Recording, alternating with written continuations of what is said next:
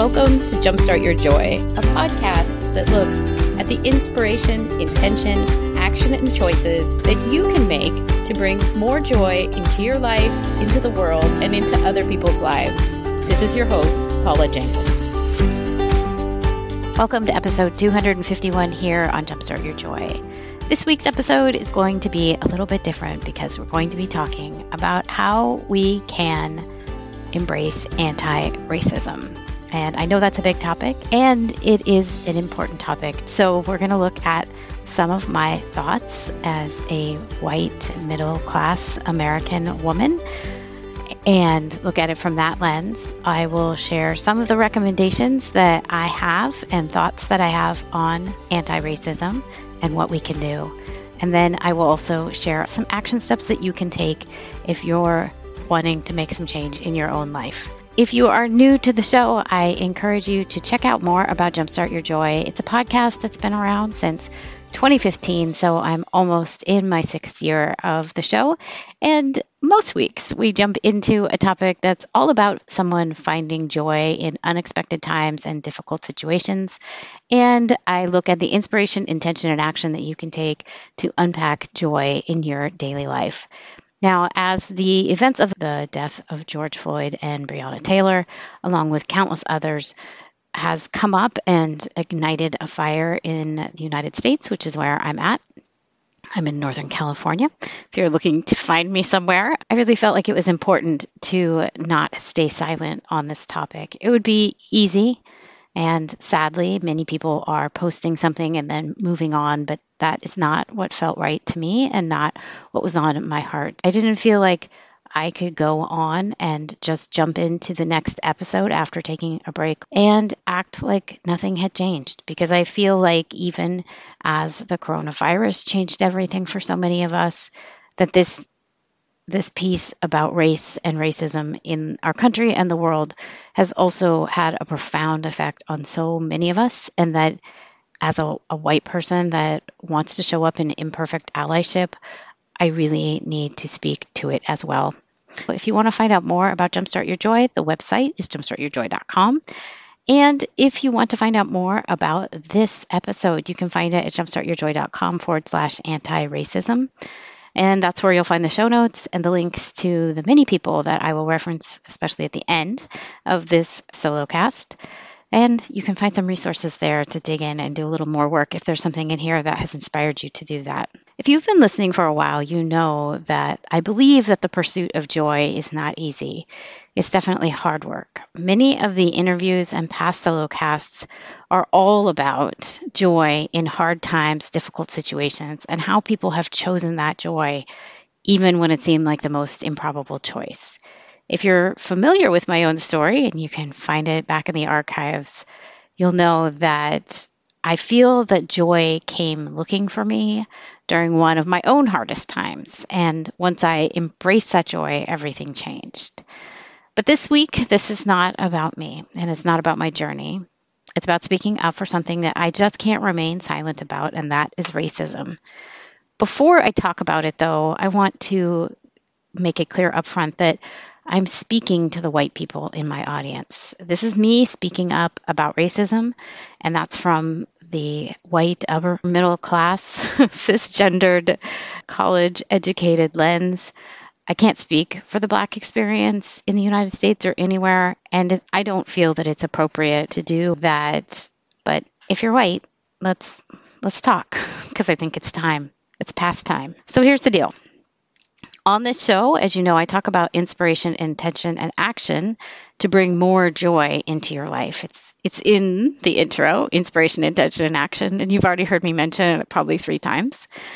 And over the past 2 to 3 weeks, especially around racism, it's become very clear that these 3 steps also work for some other very important things too. So let's talk about inspiration for a minute. Inspiration is when we are in spirit or inspired, and when we feel deeply moved or touched, or like we can't ignore something any longer. And it goes the full realm of expression and emotions. So if you've been moved or touched, outraged, brought to tears, if you've cheered for the toppling of awful statues that were put up in tribute to slave traders, if you're brought to tears by the death of George Floyd or Breonna Taylor or other Black people, inspiration here is saying, don't let it stop with your emotion and your outrage and your anger and your sadness. Don't let it stop there. That fire that's in your belly is you. It's you being in spirit and inspired. It means that something has touched your soul, just as it has touched mine. It means that you know something is wrong, and you know that it has to change. Because there have been too many deaths of Black people, and that is just not right. If you felt something about a topic that's important, and I don't want this for it to be another time where white people stay quiet about it, for whatever our reasons are. That outrage, that mourning, that pit in your stomach, that's you being moved. That's you feeling inspired to do something. And so then we move into the intention part. What I want for myself and what I hope that you'll do is that you'll set an intention that you now know and can recognize that it's time to overhaul a system that oppresses people based on the color of their skin. I'm going to do it, to set the intention to do things differently. I'm going to set the intention to watch where I see racism come up and dismantle it the ways that I can. Because it's too easy to sit there as a white person feeling secure. And if you have felt safe and content and like you don't need to worry about being wrongly accused of something you didn't do, that's where you're benefiting from systemic racism. And it's a tough thing to look at and own and sit with. I know it. I've sat with it. It's vulnerable. It's uncomfortable. And it feels shitty as hell. And on the other side of it, acknowledging that my skin color is something that's given me preferential treatment, I'm going to vow to do better, not just be inspired to do better or just intend to do better, but I'm going to take the action to do better. And that's what I'm hoping you will hear and take from this episode. That it's not just the inspiration of being outraged and angered, and it's not just the intention of wishing things were better, but it's that it's actually taking those steps to make a difference in a world and use your privilege for good. So here are the things that I'm going to do. I'm going to learn about racism and systemic racism. I'm going to learn about how the country was founded and how that happened. I'm going to learn about how the Civil Liberties Act came about. And I'm going to step in and learn about what I can do to dismantle racism in my own way. Back in October, when I went to She Podcast Live, which if you have listened to the show, you know was a very impactful event for me, I had the honor of seeing Erica Corday do a presentation about imperfect allyship. She is a Black woman, and her podcast is Pause on the Play, and I'll link up to that in the show notes for you. I want you to go listen to it and check her out. She's pretty amazing. She brought up this idea of imperfect allyship. And what it means is that you stand up to dismantle racism where you see it, and you know that you're going to do it imperfectly. Because one of the things that starts to come up when white people step into this work is that we feel vulnerable, we're not sure what to say, we don't want to say the wrong thing, and oftentimes this just shuts us down. And the point here is that I own that I'm going to make mistakes all along the way right now. I'm going to say things that when I know better, I know I won't say the same way again. I'm going to take the steps to having the conversation like I am in this podcast episode. I'm going to start speaking out. I'm going to use my voice. I'm going to be an ally to the Black community. And so I encourage you to embrace the idea of imperfect allyship if you're feeling like you don't know what to say. Past guest Sarah Von Bargen sent out an email a while ago about a friend that was having a really hard time. And Sarah mentioned that she didn't know what to say, so she didn't reach out to this person. And after a while, a year or so, I think the friend emailed her and said, Sarah, you didn't have to know the perfect thing to say, but it wasn't okay to say nothing at all.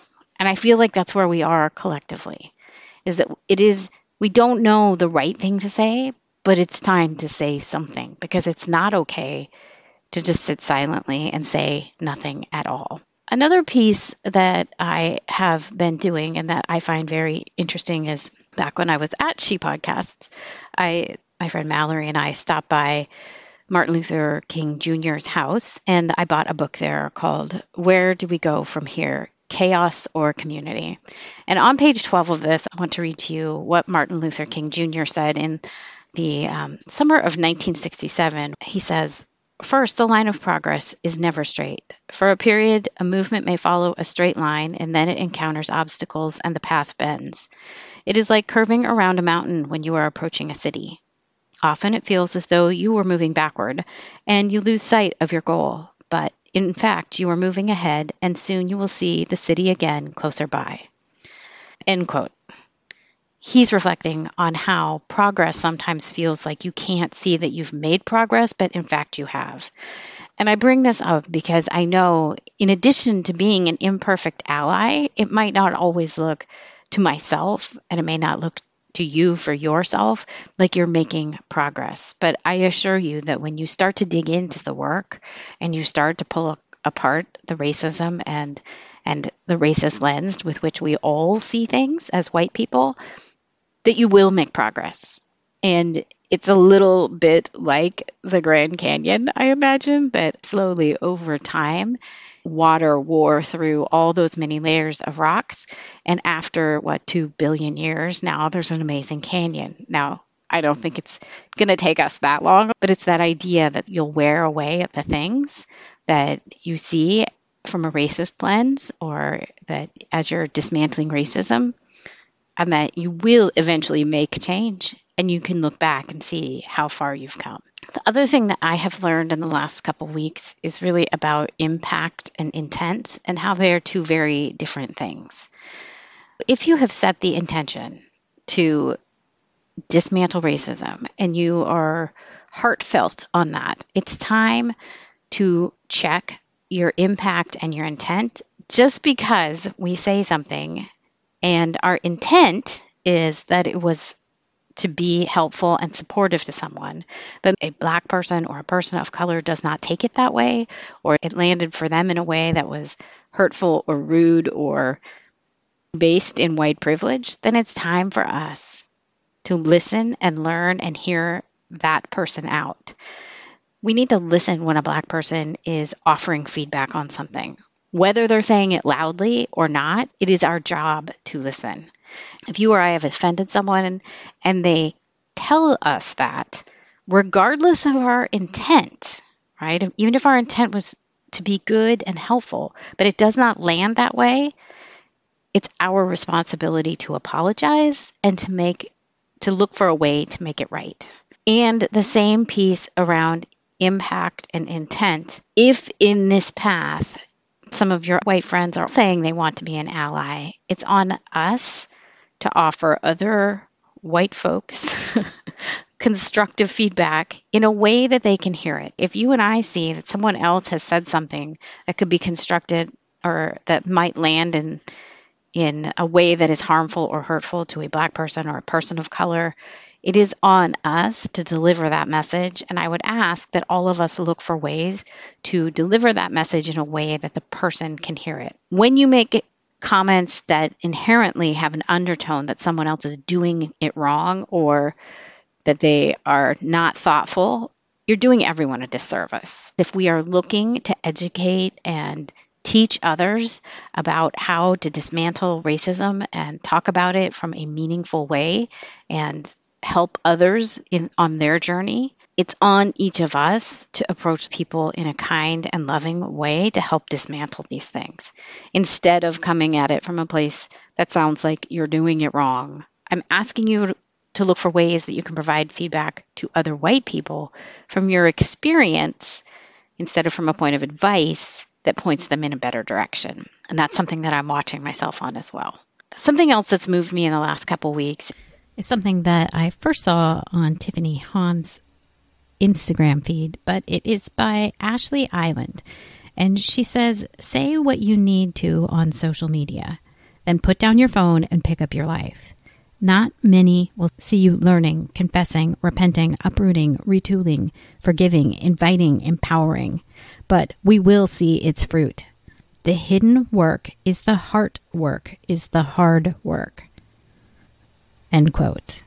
Let me repeat that. the hidden work, is the heart work, is the hard work.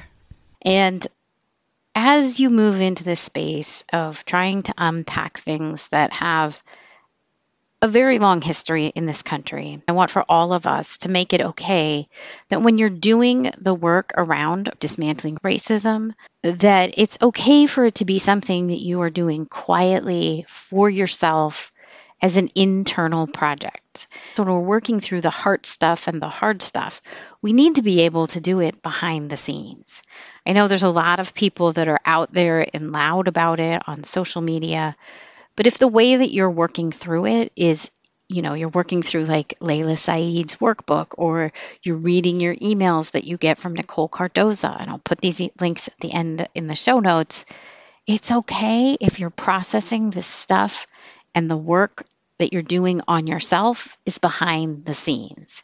You can also still show up as an ally and speak up for people and be sure that your commentary is aligned with your intention and your actions. The heart stuff is the hard stuff. And it's okay if it's things that you're doing behind the scenes that are slowly changing you over time. And then you can reflect back on the journey and share it with people. You don't have to share what you're processing right now in the moment for other people to see. The point isn't to make a public display of making the change. That's when it becomes performative and you haven't had time to process through it.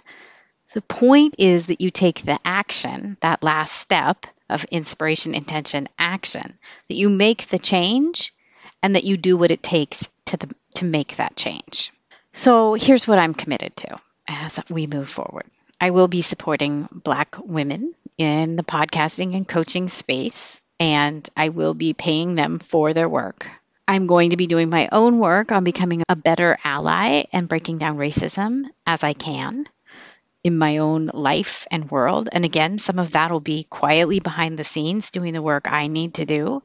And some of it might be me sharing it with you all in this format or on social media. And I'll also be monetarily supporting those working to dismantle racism in various ways. Some of the women doing the work that I encourage you to check out, I mentioned Erica Corday. She's the one that talks about imperfect allyship, and she has a podcast called Pause on the Play. Rachel Cargill has a Patreon and a community where she shares resources about how to dismantle racism as a white person. Trudy LeBron has great resources for coaches and has a recorded training that you could go watch right now.